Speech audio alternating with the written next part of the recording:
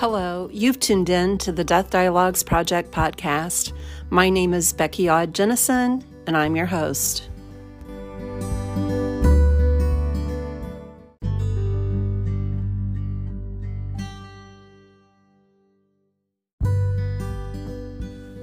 Why death? Death is the part of our lives we are so very certain about, yet we fear the most.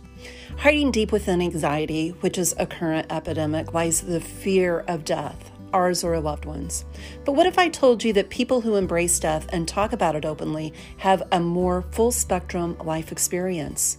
We know it isn't your fault. We've been programmed to stuff our conversations and feelings surrounding end of life. By listening to other stories, you get invaluable practice. Our listeners feel more informed about what to do when they find themselves negotiating that inevitable terrain. Most of all, our listeners feel a personal expansion after sitting with someone's tender and fascinating story. That's why we say, listening will make you a better human. Promise. Thanks for being here.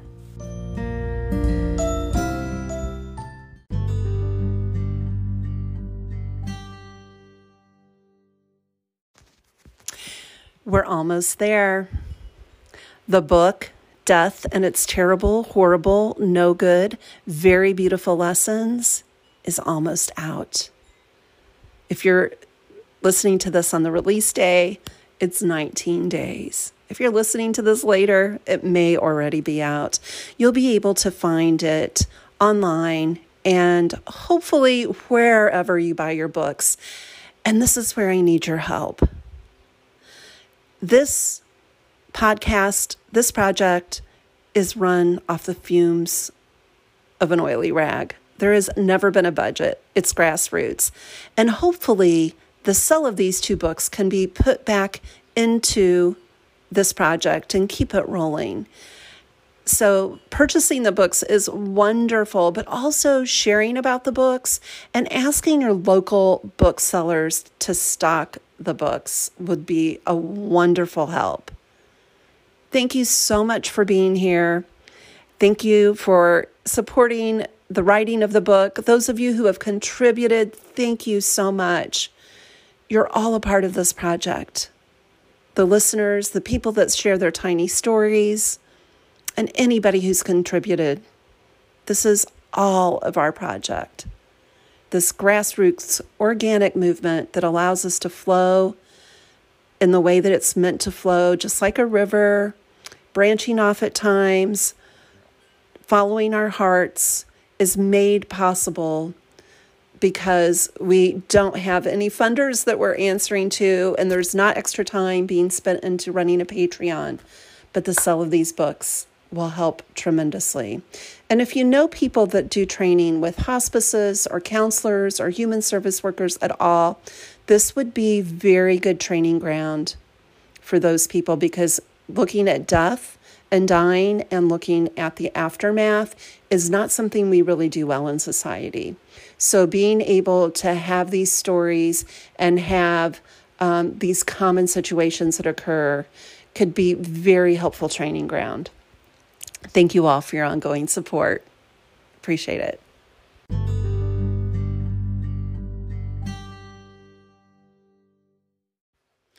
On this episode, you will hear from Claudia Chappel. A successful professional artist, Claudia, a single mom, supported her children by painting tiles for people's houses. It allowed her to be at home with her children. At the age of 53, Claudia experienced the unimaginable. She answered a knock at the door, and a policeman was standing there. He told her every parent's worst nightmare. Her son, Ben, the first love of her life, was gone. After Ben's death, she fell into a dark and lonely place. She gave up painting. And over the next 13 years, Claudia slowly learned to live with her pain and grief. She began to paint again. Her work had no special meaning to her at the time. Parents who've experienced the death of their children began to seek her out for advice, comfort, and hope. Over time, she realized she was saying the same words repeatedly. She decided to write them down It wasn't until she began writing this book that the art she thought had no meaning served to be a perfect illustration. The book was initially written as a gift for a mother whose son had recently died. Others wanted copies to send to friends who were suffering the same losses. She started making copies. She discovered that helping other grieving parents gave both her grief and her art a purpose. Claudia lives in Baltimore, Maryland, with her loving husband and is close to her daughter, Jessica, son-in-law Michael, and 2 grandchildren, Olive and Gus. Oh, we're so thrilled to have this conversation here for you today. It doesn't matter what grief you're walking with. There are so many beautiful articulations within this. And hearing Claudia's story, I know for myself, it was something that became a very enriching addition to my toolbox and my library and that space inside me that makes me realize I'm not alone. I hope you enjoy this episode. Thank you for being here.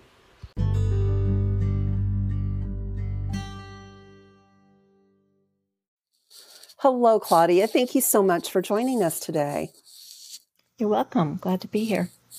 Yeah, so I'm wondering if you might just do what we usually do here, which is have you tell us where you're at in the world and then just start sharing your story with us. And you and I can just have a chat from there, if that's okay with you. Sounds good. Okay, so you want me to just begin my story? Yes, please. Thank you. All right. I was a single mom, and I raised 2 kids by myself, and it was nothing but fun. I mean, I was poor. Somehow I managed to we did great. I never was unhappy. I was happy to have them and get rid of the father, and we were kind of alone to the world, just the 3 of us. And it was a wonderful life for me and them. And then my son, they grew up. My son went to college, and he ended up living in New York. And he was working for some internet company, and he didn't like it. He ended up getting a job with the United Nations. And I get a knock at my door, and I'm told that my son is gone, just like that. I had no expectation that he wasn't sick. And then it starts a new chapter. I have to figure out how to live with just the one child and not him. And it's been a nightmare for her and me. But I realized early on that I had to figure out how to live life vibrantly and have my daughter do that with this loss that it's been 15 years now. I'm so sorry. Yeah. So, before him, everything is like based on, people say that, they're not going to let the grief change them. And I say, there's no way that the grief doesn't change you. But I didn't want my daughter to not live, and I didn't want myself to not live. And so we began the journey of figuring out how to live with our grief. If I'm talking about it, I'm crying. If I'm not talking about it, I'm painting, or I'm playing with the dogs, or I'm with my friends, or my husband, or planting flowers, or it's something that does not ever. The pain of losing your child never goes away, but you could learn to live with it, and you make a choice if you want to live misery, or if you want to live a full life, then it's your choice. And so it's a daily choice. I'm so sorry. I can hear the emotion, and I can understand. I've tried to, I found over time, that helping other grieving, mostly parents. I try to, when people reach out to me, so, oh my God, I lost my mother, blah, blah, I think to myself, we expect to lose our mothers, but some people really struggle. I mean, I write back to people. I have a Instagram and a Facebook page, and I go and I read through other people's stories. And if I feel like it, which is pretty often, because I feel like it's something I should do because I've learned how to, believe it or not, with the sound of my voice, I live a very full and happy life with my pain. Yes. So I found that helping other grieving parents gives my pain and my grief a purpose other than just being a pain. If I can help someone else, it makes me feel stronger because I can help someone else. So I've made a kind of a, I don't like go out looking for people, but when people reach out to me, I try to help them. I try to help them figure out how to live with it. I've talked to therapists, not for myself. I talked to a group of therapists to tell them how to deal with their clients that have lost children. They don't know what to say. And can you take us back to those early days and what that felt and looked like for you? Because I do think, just like you're saying, talking to the therapist to help them help other people. I love to think that people that are sitting with people in deep grief have experienced it themselves, because as you know, and I know, going through, and I've not had a child die, but I know that that's something indescribable. And until you've been touched by very, very deep loss, it's very difficult to you never totally understand another's experience because they're all definitely different. The person who died is different. The person who's grieving is different. But it helps us, I believe, and that's why we're here, to share the depths of our story so we can better understand when we meet people in the world that are experiencing deep losses. So if you wouldn't mind, if it's not too painful and too hard, I don't want to take you somewhere that you don't want to go on a podcast episode. But if you wouldn't mind taking us back to those earlier days after Ben's death, and how were you walking in the world? How did you do day to day? Well, initially I didn't do anything. I sat with my dogs on my couch and didn't get up except to go to the bathroom and eat. So for the first, I would say, month, I didn't do anything. I realized early on, I mean, my daughter was living in an apartment at the time, and she was with me a lot. And I realized early on that if I didn't get myself somehow managing better, and maybe it wasn't even a month, maybe it was 3 weeks, I don't know, it would destroy her, because she lost her brother. And her brother was like everything to her other than me. And so I wrote about this. It's actually written in my book, but I remember taking a nap and getting up and walking into the living room. And my daughter and my husband, it wasn't his son. It was his second marriage.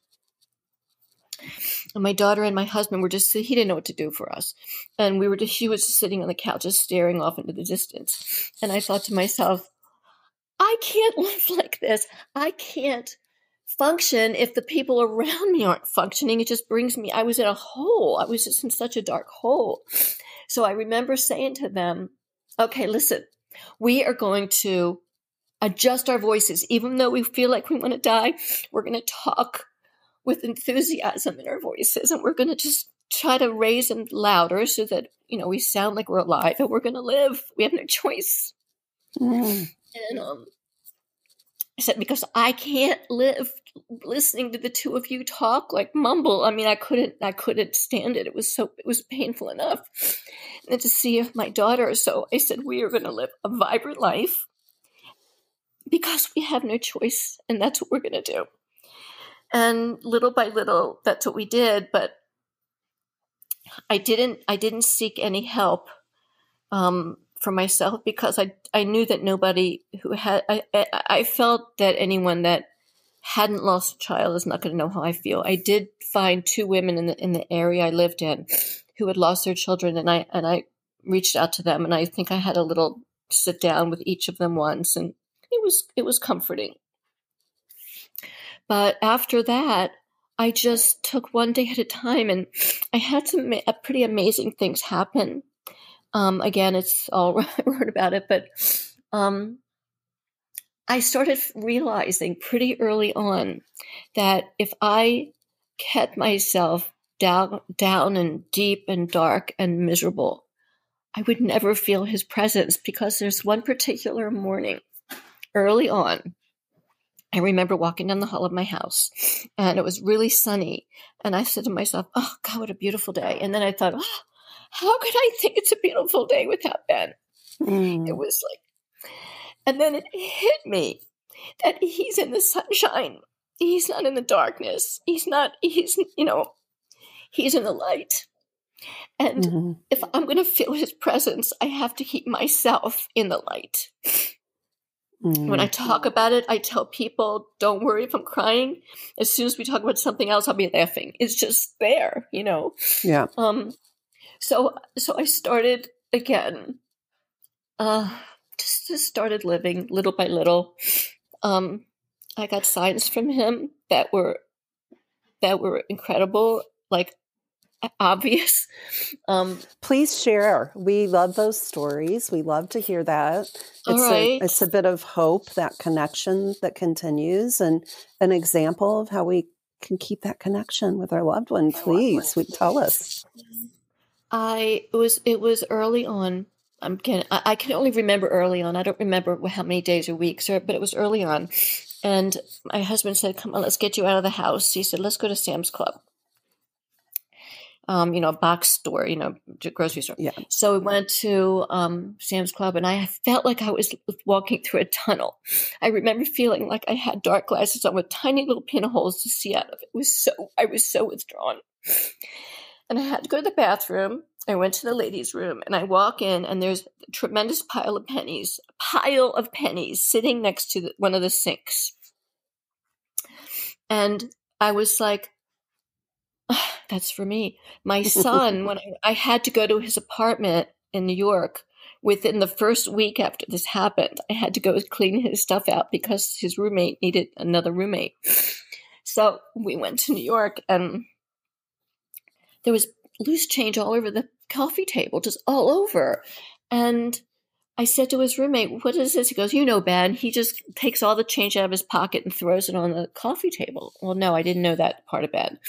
And I scooped it all up. I stuck it in a little pouch, and I brought it home. I now put the coins I find in the same, it's a big, heavy pouch of coins. And sometimes I leave them in my pocket, but I don't spend them.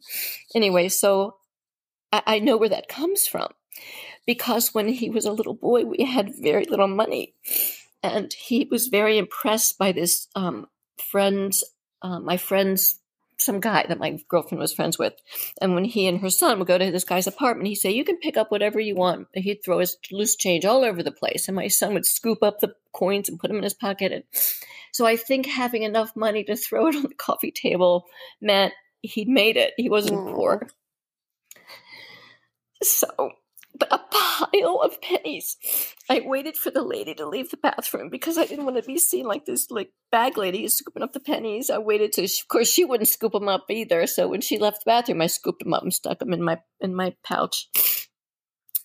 And so my daughter says to me, I told her, she goes, Mom, why don't I ever get signs? And I said, open your eyes and keep an eye out. You will. Mm-hmm. And then she goes, well, I did get there was a penny in my pajama pants, my underpants this morning. I'm like, really? What do you call that? What do you call that, Jessica?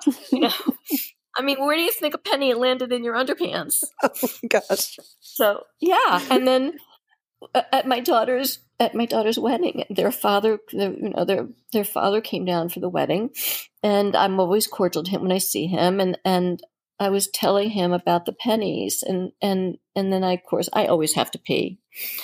Excuse me, I got to go to the bathroom. I run to the bathroom, and there's a penny on the floor next to the toilet where I had gone to so I find them one time I answered the door for someone, and it was raining, and I can't remember what it was about. I think somebody came to get a book, because I used to print them for people. And she left, and I looked down, and there's a penny on my front doormat. So it's too coincidental that I find these pennies. Like I'll be walking along a street, and for no reason I'll look down and there's a penny. So that seems to be, for sure, his signs to me. But a couple weeks ago, I really wanted to see him. And I was downstairs, and I was painting, and I'm attempting abstract painting, which is very hard for me because I'm much more I paint animals, I paint scenery, I paint things I love. I've never tried painting abstract. So I wanted to try. And I said, Benjamin, I said nobody was in the house, and I was like talking out loud. I really need you. I need to feel you. I want you to come paint with me. And I swear to God, I felt like this tiny jolt, like I felt something. And I started painting with my fingers instead of a paintbrush so fast. And I can send you a picture of that painting. And when we're off, I can send you a picture of that painting. But I posted it on a website that is, I think it's called Art to Life. I post occasionally, and people all over the world post paintings and talk. Well, I posted it, and I described how it came about. I had 1,200 responses because the website's international, and I had 1,200 responses from people sharing their stories about the loss of their child. And I wrote, if you live in the U.S., I didn't want to use I don't ever want people to think I'm trying to sell my book or promote my book for money, because I hardly marked it up anything. I don't make anything on the book. I make $2 a book. So but I don't want people to think that. So I didn't want to say, give me your address, I'll send you a book. So I private messaged a few people and said, so that wouldn't be on for everyone to see, if you would like a copy, I'd love to send you one. And so a lot of people sent me there. Then this one woman sent it to me from Canada, and I'm like, oh God, it cost like twice the cost of the book. And so now I say, if you live in the U.S., yes, send me your address and I'll send you a copy of my book. Cause I bought a lot of copies to hand out to people who want or need them. Mm-hmm. I'm trying to losing track, but anyway, that it was amazing to me. I never get 1,200 responses of, that is, amazing how many people were in the same boat as me. And hungry for that sense of connection, I think.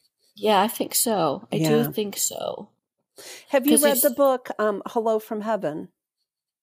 I'm not sure. I haven't read it. I didn't, it's funny, when people gave me books after my son passed away, I just stuck them in a bookshelf. Yeah. And that's why with my book, I know people can't read, but they can read a small paragraph and look at a picture. So my book, if you ever do get a copy, my book is just it's very user friendly. It's not just black and white. It doesn't tell you. It basically tells you what I'm saying now. Each page is another little story of, yes, this is going to happen to you. You're going to get people asking you in the grocery store, how are your kids? And you're going to say, my son died. So, and then you ruin everybody's day. So I wrote in my book, for example, you can lie if you want, because your goal here is to get strong and survive this. Mm-hmm. So if you feel like saying, "Oh, they're great," say it. Say whatever you need to say. Just get through that experience. And so I give people that kind of advice. I didn't put this in the book because I didn't want people to think I'm out of my mind. But the truth is that the morning I tell you that I walked down the hall and I said how beautiful the day is, mm-hmm. Mm-hmm. I had a dream that night of running through a field and running towards, and I'm a color person. I'm an artist. So everything is about color for me. And I'm running through the field, and I'm running because I'm like euphoric, running towards these blues and purples and greens. I'm running. And in the background, my husband's yelling, come back, it's not your time, come back. I turn around and I run towards him. And in that direction, there's like pinks and purples and oranges and reds and these vibrant colors in the other direction. And then I wake up. And that's when I walked down the hall and it was sunny. Okay, so the part I don't write about is while I'm drinking my coffee and I'm by myself, I hear a thump, I hear a noise. And I'm just because of the way I think, it's like, okay, something fell by itself. I'll find out eventually. I'll tumble over it eventually. And so, of course, I'm heading down the hall to the bathroom again, and there's a book on the floor. And the books are in a bookshelf. They're not like sitting half on half. There's a book on the floor. I sit down and I say, okay, I guess you want me to look at this book. And I pick it up and it's opened up to a page.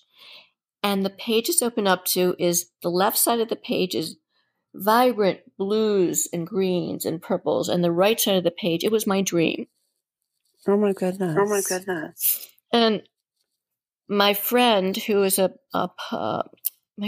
of my closest friends who has edited my book to make sure I didn't have any dangling participles, which I still don't know what those things are. She edited it for me. And she said, maybe you shouldn't talk about that. Maybe people will think you're like out of your mind. So I didn't. I put in the book about how euphoric I felt and the feeling and the colors, but I didn't. But the truth is I dreamt it and then the book fell down. And I do believe my son somehow got that book pushed onto the floor so I would find it. Beautiful. Beautiful. I don't think that sounds crazy at all. No, I don't think it does either, but she was my editor, so I did what she told me. Claudia, we don't want people to think you're crazy, so let's just not put that part in. Wow. I think that says a lot about our culture. And I just want to swing back to that Hello from Heaven book, because what it is case studies of I should get it then. Yeah. It's so actually it was Elizabeth Kubler-Ross's idea. And she asked this researcher couple if they would put out a call to people who felt like they had been contacted by someone after their death. And they call it after death communication, initials ADC for short. And in the foreword, I need to read it all the way through again, but this book has been like tucked in my psyche, and it's one that I share frequently with people because of that feeling of, oh, will people believe me or not? Or could this really be happening? So the main researcher, or one of the Guggenheims said in the foreword, we thought nobody would respond, and they were inundated with responses, which reminds me of your 1,200 responses to your post. So what happened is they ended up seeing these common threads between the stories, that the energy, the person, the communication was showing up in certain ways, and they've broken it up into chapters. And interestingly, coins is one of the chapters. And isn't that funny? I've heard that heard that coins is not. I mean, I don't know how that is. I didn't know any of this. I did not know about this when I started finding the pennies. Yeah, it wasn't like I was looking for pennies because of reading the book. I didn't know anything about it. And of course, yeah. I understand that. Yeah. But I think I'm hoping that feels comforting to you, that wow, that is, and for instance, my very first intense experience with that was surrounding a music box. And as I recall, there was a chapter on music boxes as well. So there's certain ways, apparently, that love energy, the person, however you want to imagine that, comes through easier, or more effectively, or that they choose. So it's a fascinating book. And you might find it comforting with your experiences. And exactly what you told your daughter was kind of what the research's takeaway is we've got to start looking at these things and stop saying, oh, that's a coincidence. Oh, yeah. Because it may Yeah. be happening much more than we ever realize. Yeah. Well, amazing things happen to her. Yeah. And somehow both my daughter and myself we live very comfortably now, not like we used to. And it's like I say, it's got to be Ben. It's got to be Ben. I mean, things are coming to her and helping her in her life, and me also. And I say, it's got to be him. It's, I don't have any doubt in my mind that I'm going to be with him again. And I'm not in a hurry because I know time is fleeting. Time goes so fast that I'm not in a hurry. When I talk to him every day, I think, a day doesn't go by that I don't think about him. Yes.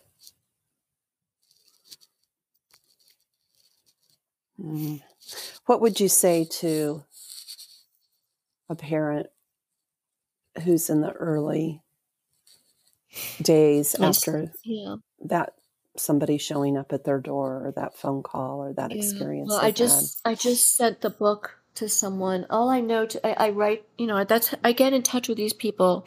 Nobody around me has it happened. Well, actually, that's not true. My friend's son did die a couple months ago. She's doing well. I don't know, how, but she went back to work in a week. She's like, I've seen her. She hugs me when I see her because she knows I know how she feels, but everyone handles differently, and she's just on with it, and I'm good for her. But of course, we gave her a copy of the book. What I say to them is, when they tell me, I say, how long has it been? They say, oh, it's been like a year and a half. I'm like, you know what?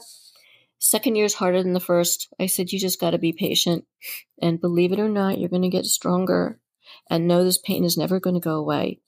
It's your child. You're never going to stop hurting for your child, but you are going to get stronger, and you're going to be able to just carry it with you. And don't worry that you're making me cry, because as soon as we're done talking about it, I'll be off to another subject and I'll be totally fine. It's just that, that deep. But that's what I tell people. And that's what I write, is just do things that make you feel good. Yeah. Get rid of people that bring you down. I got rid of a lot of people. Not a lot, but a good handful of superficial friends I got rid of. I had no time for that. I can't stand any kind of chaos. I can't deal with crowds. This one woman wrote she couldn't even watch television, and I wrote her back and said, I get it. I know. You see a song, everything reminds you of your kid, and so you just don't want constant reminders. So just, be gentle with yourself. Only surround yourself with good things as much as possible, and let yourself get stronger, because only your own strength is going to get you through this. And you got your whole life. So I told my daughter, we have our entire life to grieve this loss. We don't have to do it all today or tomorrow. A little bit each day. Going back to your first month, where you said you didn't do anything, and I'm sure that'll ring true with many people. And I think what I'm hearing you say now, just to reiterate it to our listeners, it's so important, I think, personally, for people as a griever and as a previous or therapist gone rogue, as I call myself, that it's so important, and we don't talk about it enough, to let yourself rest and stay hydrated and take care of yourself. And cocoon if you can, and if you need to. There's almost like a dismantling of your entire system, especially with the death of a child, that you almost need stillness. I think it's that shock. My sister's an acupuncturist, and we're not particularly close, but we're okay. She called and she visited, and my husband, I think within 7 days or so, she says, please let me do acupuncture on you. So I'm like, fine. So my husband brought me over. I could barely walk. I could barely see. And she felt my pulse, and she couldn't feel my pulse. And she started working on me. And I felt like I was dead, but I wasn't. And she started working on me, and all of a sudden I felt like this, like this jolt. And I didn't say anything to her, and she kept touching my pulse, and she said, "You're feeling better, aren't you?" And I'm like, yeah. It's like I feel like I came alive, like I was dying. Mm. And I wouldn't let myself die. I wouldn't do that to my daughter. I mean, everything became about my daughter.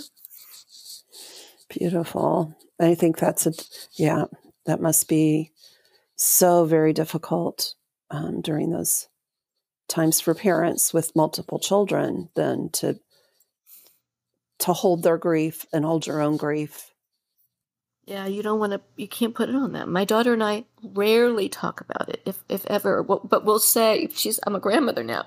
I have 2 little grandchildren,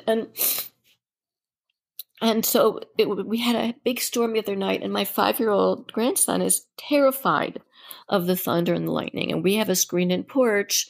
So I said, "Come on, we're going to sit on the porch, and it's fun. It's exciting. We're going to watch it. We're not in the rain. It's not going to touch us. We're going to sit inside." He is so scared. I'm like, his name is Gus. I'm like, "Gus, maybe it's Uncle Ben playing the drums." And then he goes, "Yeah, and Simon was his dog that died. And maybe Simon's running around." I said, "Yes, they're up there just playing music. It's not scary. It's just a noise." So he tolerated it much better. But we talk about Uncle Ben like he's here. Mm. Beautiful. So I have I came up with an analogy that I shared. I want to share it with you because you're a therapist, whatever you called yourself.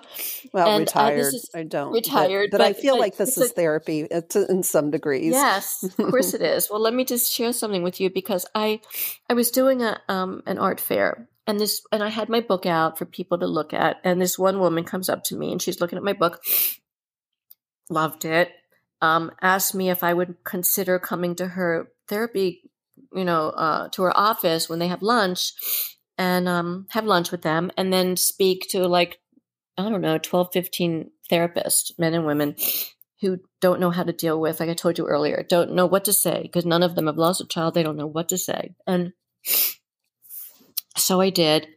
And I gave them an analogy that can we use it? I'm like, of course, please use it.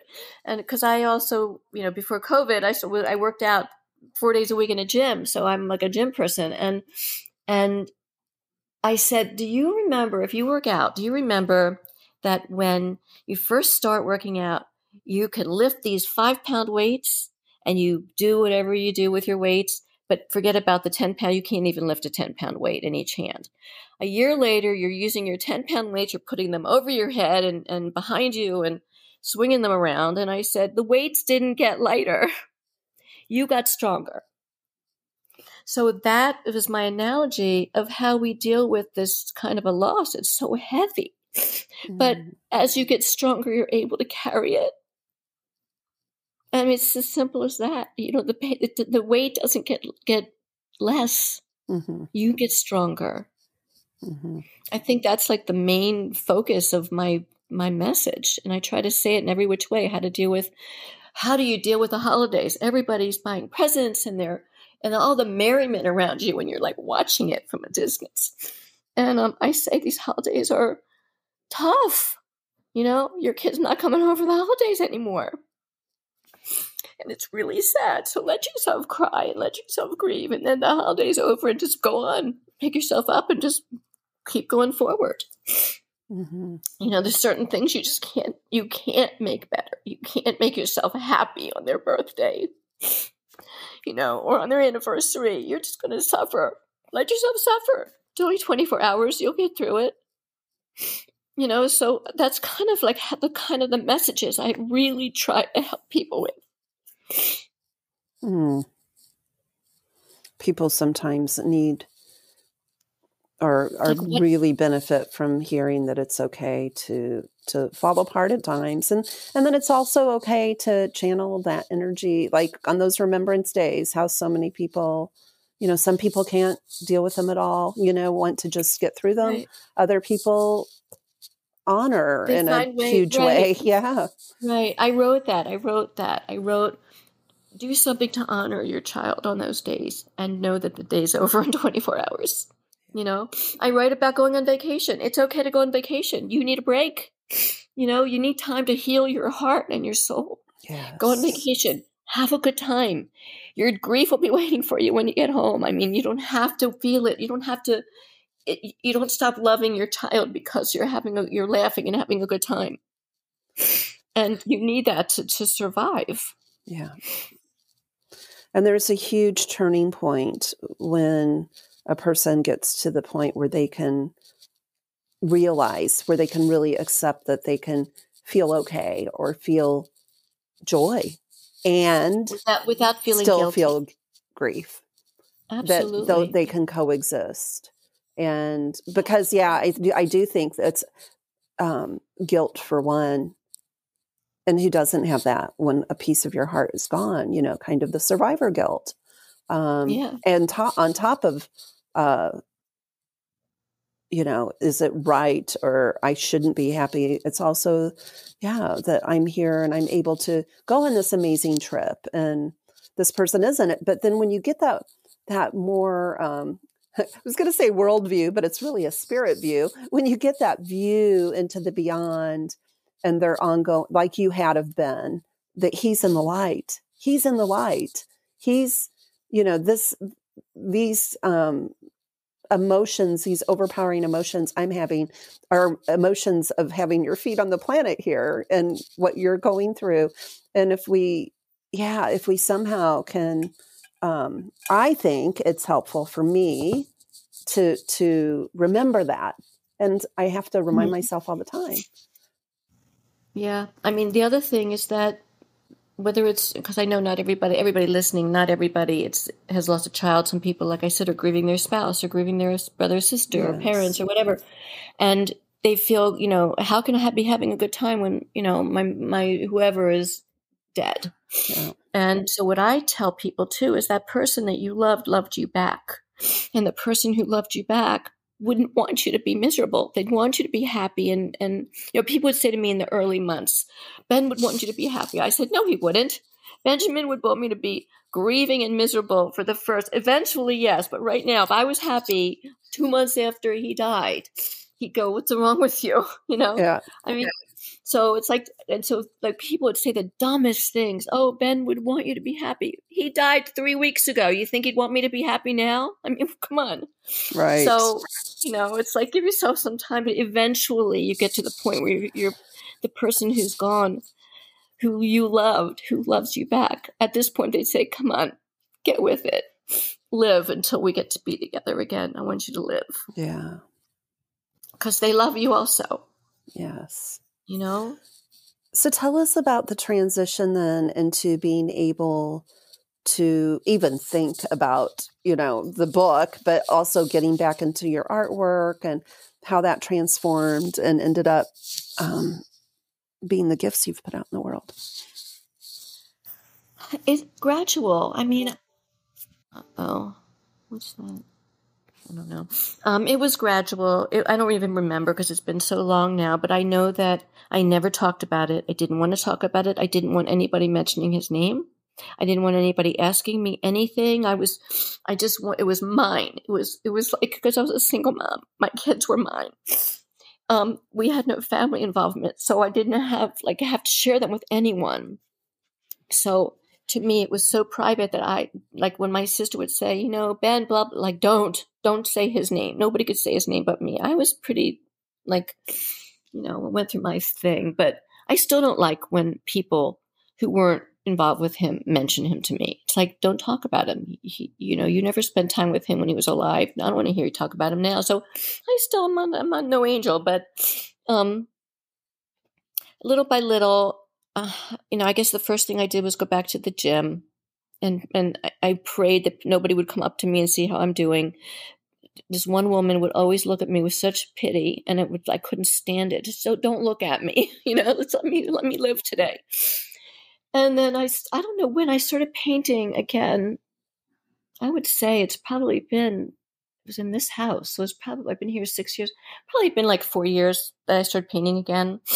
And I just started painting animals because I love animals. And I have paintings, I used a lot in my book of like the mother giraffe kissing the head of the baby giraffe and things like that. And I just started painting. And So I would paint. excuse me, are you saying you went about 9 years without painting? Probably. But I made jewelry. Oh, okay. I still worked with my hands and I still created. I didn't go to art school. So I always had an insecurity about painting. So I go through phases where I would paint and then I would stop. But for a long time, actually, that's not true. In the 80s, I forgot I supported myself and my kids painting tiles for people's kitchens. That was different. That was painting what people tell me to paint. But I supported us doing that. And then when that was done, when tiles went out of favor for kitchens, people were doing, more modern things. I started making jewelry as gifts, because I didn't have the money to buy really nice gifts for people that I wanted to give nice gifts to. So I started making them, and it ended up being in a particular store. I don't know if you remember, it was called Boogie's Diner. It's around the country here, kind of a high-end boutique, hippie-ish, I guess. Mm-hmm. I made jewelry, and then I started selling at craft shows and making some pretty nice extra money on the side. And then I just felt I missed working with color. And so I started painting, and I started painting animals. And then I started painting landscapes and with pastels. And when I get good at something, I seem to move on to something else. But with the painting, I would paint those animals until their eyes came alive to me. When the eyes, when they came alive on the canvas, they don't look like photographs, but they're beautiful paintings of these beautiful wild animals, like animals from Africa, birds and things like that. And then when I wrote this book, which was for one particular person that lost her son, and I thought I wanted to write her a book and try to help her. And I use these paintings as perfect illustrations so that you're reading something, and it's just a paragraph per page. And on the next page would be a painting of an animal, or other things that I painted. But I started painting, and I haven't stopped painting since. I now I'm working on some other things, but that's pretty much, what I do. Beautiful. I love art. I love art. It's been all my life. It's been my saving grace. It's, I was a shy child, and art was how I got attention at school. I was always the best in the class. And so it got me a little attention, even though I was so shy. So what is the name of that first book? The name of the first book is The Art of Living with Grief. Mm. And I love the book. I read it. I read it before, I read it sometimes just for myself.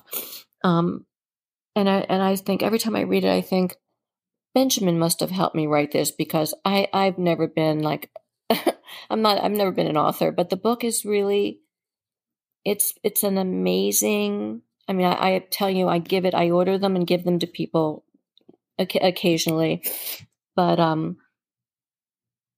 it's a help, because it's like me it's like me holding your hand and saying, you're going to get through this, and this is how you're going to get through this, and this is why you're going to get through this. And you believe me. It's a wonderful book, even though you're not supposed to pat your own self on the back. It is a really special book. Beautiful. And then you wrote a second book. The reason I wrote a second one was because I started a page on Facebook, and the page is called The Art of Living with Grief, so that if people want to write in. So I started teaching myself how to paint with pastels. Chalk, it's chalk, but it's really not chalk. It's just pigment in a stick. Mm-hmm. And it's very, very different. I've never done anything like that before. And I started painting landscapes, they're perfect for pastels. And I found myself really drawn to painting landscapes of pathways. And I realized I'm painting pathways, I'm painting journeys. And this is what life becomes, is a daily choice of what path you're going to take today. You're going to get up today how are you going to do today? You're going to walk down that path to misery, or you're going to walk down this path to the sun, or walk down. I do a lot. So I realize how much it's about choices of how we're going to choose to live now. Mm-hmm. And so I started posting on Facebook these paintings I would do, and I would write captions for them to try to help people understand how to live with this. And then I thought, you know what, I have a book here, and I decided to go ahead.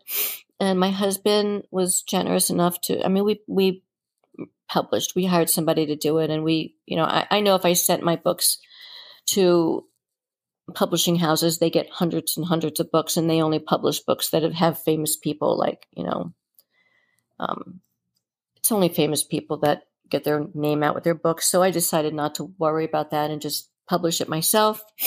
And so that's what we did. So we have another book, and I have it on there, and they're on Amazon, so people can get a hardcover. I wanted them in paperback because I want to keep them as inexpensive as possible, so people who can't afford them can afford them. And I wanted them in hardcover for people that wanted to buy them as a special gift for somebody, but if they want to buy them. So they're on hardcover and paperback, and they're both the same. The second one is a continuation of the first one, but the second one doesn't just speak to you as a parent. It says, in my case, my son, you might be struggling with the loss of your mother or your father or your spouse.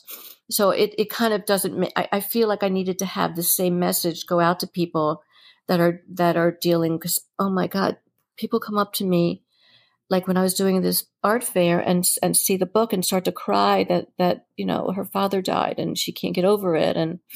And I thought, okay, I need a book to help these people, since it's the same message. It just isn't specifically to a parent.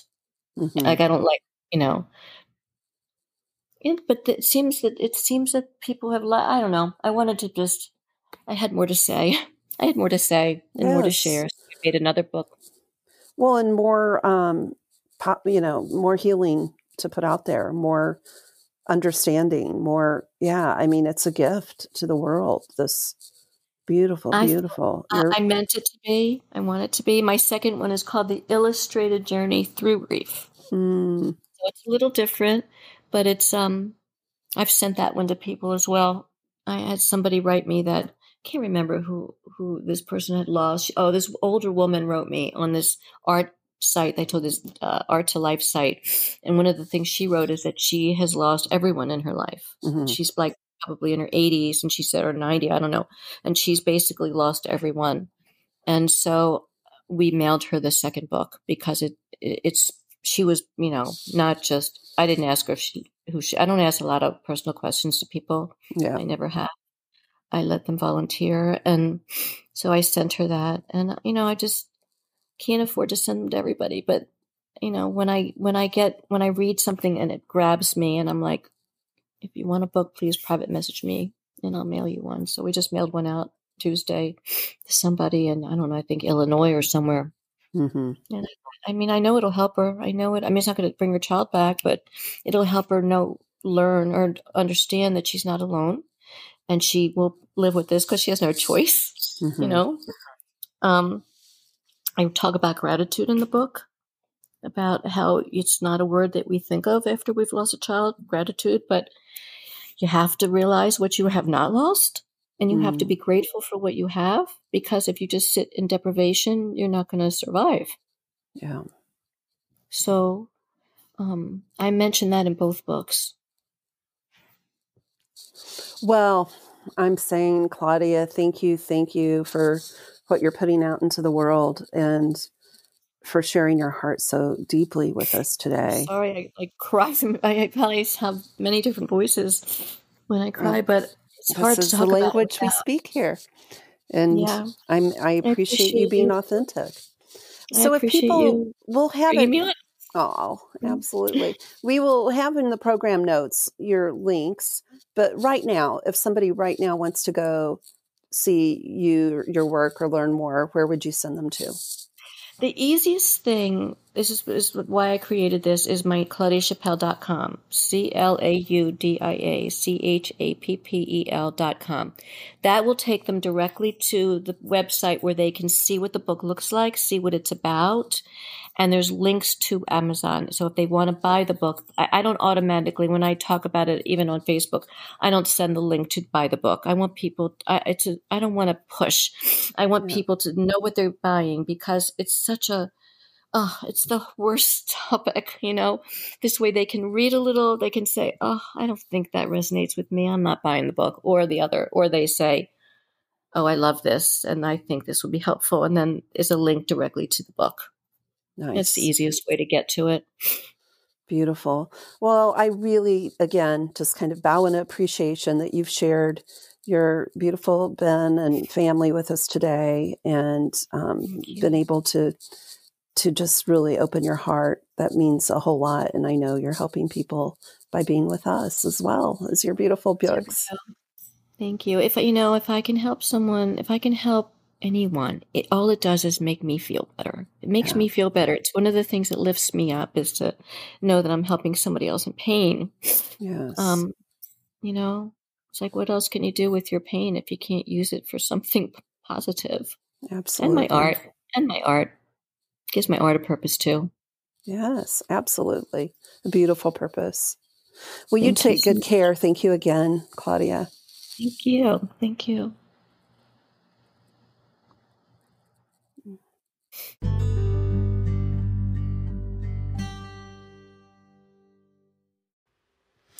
Are you in love with story?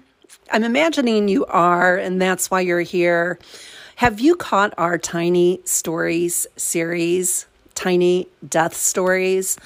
If you go to our Instagram and Facebook pages, you will find 100-word or less stories that people are sharing. We're almost to 100 stories right now. If you'd like to submit, you simply write a story about your situation and have it be 100 words or less. Send a photo, send how you'd like your name to appear. Some people use their Instagram handles, and email it to tinydeathstory@gmail.com. This has been a really rewarding experience for the writers. That's what they tell me. And I've written in flash fiction and flash writing myself, and I understand the processing that has to go on to break these stories down. If you look at your life, it's all a series of stories. So this doesn't diminish the story that you're telling. You can just tell part of it as a tiny story. We look forward to hearing from you.